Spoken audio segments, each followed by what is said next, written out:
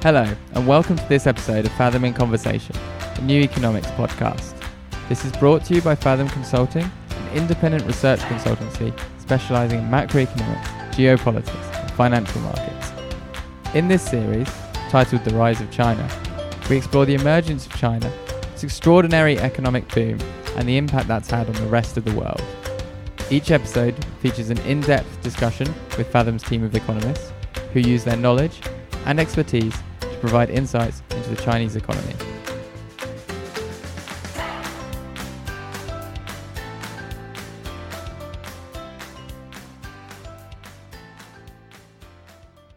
Episode 5, The Global Financial Crisis, Made in China. Hi, I'm Andrew Harris, and I'm joined today by Fathom CEO Eric Britton. Hello. If you look back over the last 20 years, you can see an increasing number of goods that you buy will be labelled Made in China. Today we'll be questioning whether the global financial crisis can also be said to be made in China. In the last few episodes, we've discussed how China's pursuit of an export-led growth model facilitated a prolonged economic boom. But as goods flowed out of the country, money flowed in, and China became a net lender to the rest of the world. But not all borrowing is good.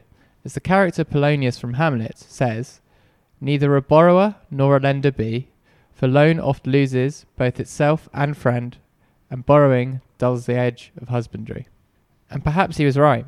Perhaps the excessive flows of credit between China and the rest of the world wasn't a good thing after all. And indeed, there's a school of thought that suggests that China should have been a net borrower, not a lender. So China is rich in people and poor in capital. In common with most emerging economies, it has a wealth of people and relatively little money by the standards of advanced economies. By contrast, advanced economies have lots and lots of money, lots of capital, and are relatively poor in people, like relatively few people compared to emerging markets. The consequence of that is just like weather systems flow from high pressure to low pressure. Where there's a lot of something, it should flow from there to where there's a little of it. Capital should flow downhill, should flow from rich, advanced economies into poor, emerging economies. The purpose of that flow is to finance investment in those economies in order that they should catch up with the advanced world.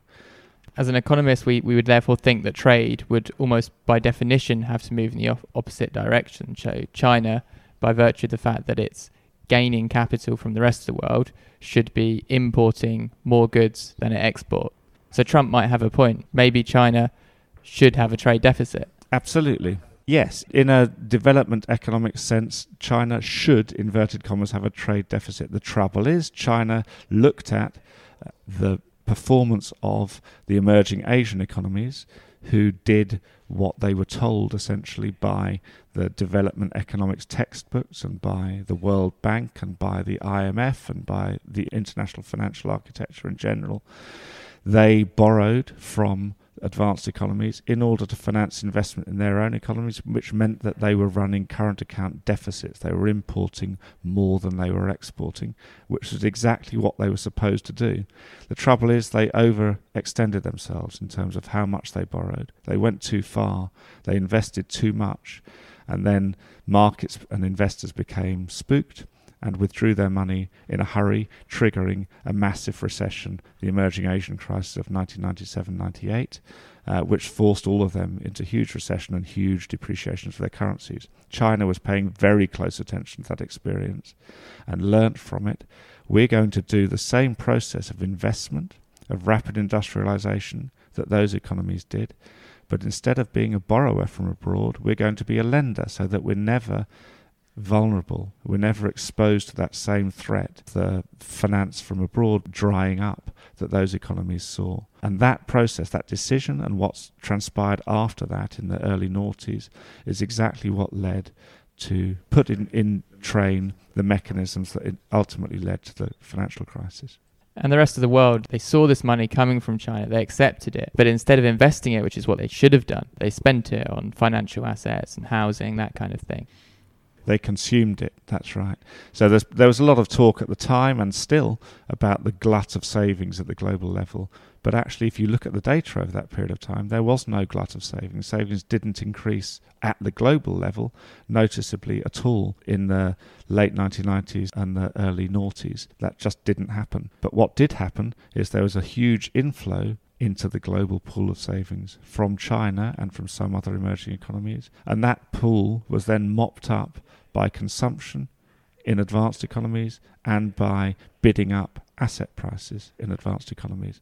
In other words, that saving by China was spent by us, spent principally on buying houses, not building them, but buying them and bidding up their prices.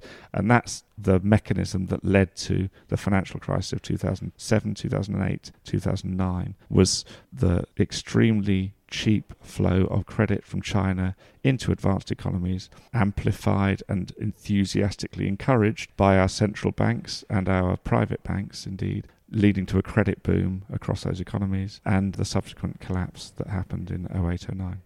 And that's partially responsible for the world we're in now with persistently low interest rates, like almost no return, because Chinese investors were willing to accept a very low return on their money.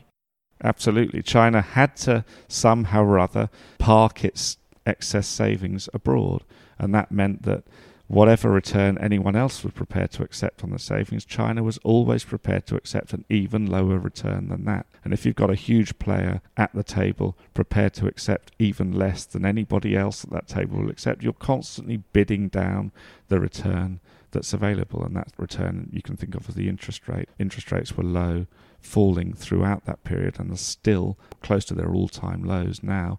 And it's that factor, that flow of savings from China, that's driven that whole process. And there are other effects that China's emergence had on the rest of the world, other impacts that we've discussed in previous episodes. And all of these things put in place the conditions that we saw in the early to mid-2000s, in the years leading up to 2008. Absolutely. It's not just that credit to advanced economies was cheap because of the flow of savings from China. It's also that imports to those economies were cheap, goods imports, because China was exporting them hand over fist as rapidly as they could and as cheaply as they could. That effect, the Walmart effect as it was known in the US, meant that prices were kept very low too. Competitive pressure on prices was extreme because of the influx of Chinese goods to advanced economies. And it's not just interest rates and prices that were kept low by China, it's also wages. So the impact of China entering the global economy meaningfully after its accession to the WTO in 2001 was effectively to land some 300 to 400 million people on the global labour market, which is a large number, even by global standards is a large number, and enough to materially bid down the real wage globally, everywhere, particularly in manufacturing industries and in the areas where China had a high level of expertise. And that effect is also still in place today. So the impact of the flow of savings from China was low interest rates, low prices, and low wages globally. All of those things conspired to persuade the central banks and other policymakers around the world that there's nothing to fear from the fact that asset prices were ballooning, current account balances were deteriorating, all the other classic hallmarks of massive overheating that were in place in the global economy from 2004 onwards, really. All of those overheating hallmarks were ignored because the central banks were able to say, look, there's no inflation, wages are not taking off, long interest rates are still very low. There can't be a problem here. We can't be overheating. There must be a productivity boost or something. The supply side must have improved dramatically.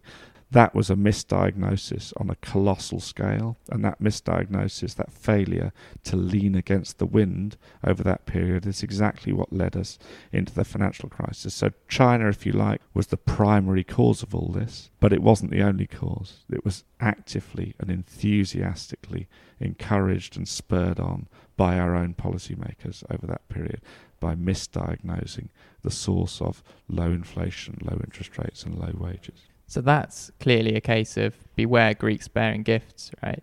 So just as the Trojan horse seemed like a harmless gift, but hidden inside were the Greek soldiers, cheap loans from China hid all of the things you've mentioned, the typical signs of an overheating economy. Absolutely. So what I'm looking at is cheap imports. Who doesn't like that? Someone approaches you in the street and says, I've got a Rolex here. Do you want it? I'll sell it to you. I can guarantee, and you're sure, and there's no doubt, that this is genuinely a Rolex. I will sell it to you for a quarter of the price of the same item that you can see in that shop there. Do you want it or not? And generally, you'll take it if you're in that market at all. And who will win from that transaction? You will, right? You've got a cheap good, much cheaper than anybody else. And what if I say to you also, by the way, I'll lend you the money to buy this Rolex off me, and the interest rate I'll charge on that loan will be a quarter of the interest rate that you can get from that bank over the street. You'll take the loan, won't you? And who wins from that transaction? You do, because you know you've got a loan much cheaper than you could get it anywhere else. What if I repeat that play day after day on person after person?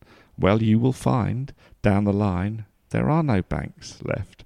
There are no shops left selling Rolexes because they've all been put out of business by me selling these things on the street. So careful. What I saw was low prices. I took them. But inside that Trojan horse of low prices were also a whole raft of other effects which are much less benign and much less to be welcomed in the long term.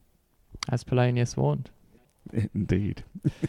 So as we've seen then, perhaps China, or Chinese lending in particular, did lead to the financial crisis. So perhaps it was a global financial crisis made in China. So that concludes this episode. Thank you to Eric for joining us. Thanks. If you enjoyed the topics discussed in this episode, why not visit the show notes, where you'll find a trilogy of reports written by Eric discussing the ins and outs of Nets trades. To read any of the material referenced in this episode or any other, go to the podcast section of our website at fathom-consulting.com, where you can find the show notes. And make sure you subscribe so you don't miss out on any future content. Thank you for listening to Fathom in Conversation. This podcast is brought to you by the team at Fathom Consulting, presented by me, Andrew Harris, and both edited and produced by Liara Gabai. Fathom is an independent consultancy specialising in global macroeconomics, geopolitics, and financial market research. Our economists also produce in-depth research on China, and we have built a suite of analytical indicators specifically to monitor the Chinese economy. To find out more about our research and bespoke consultancy work, go to fathom-consulting.com. If you're interested in the data side of things, check out Fathom's chartbook on Refinitiv's DataStream and Icon platform. This is our library of over 9,000 ready-made charts containing up-to-date global, macroeconomic and financial market data.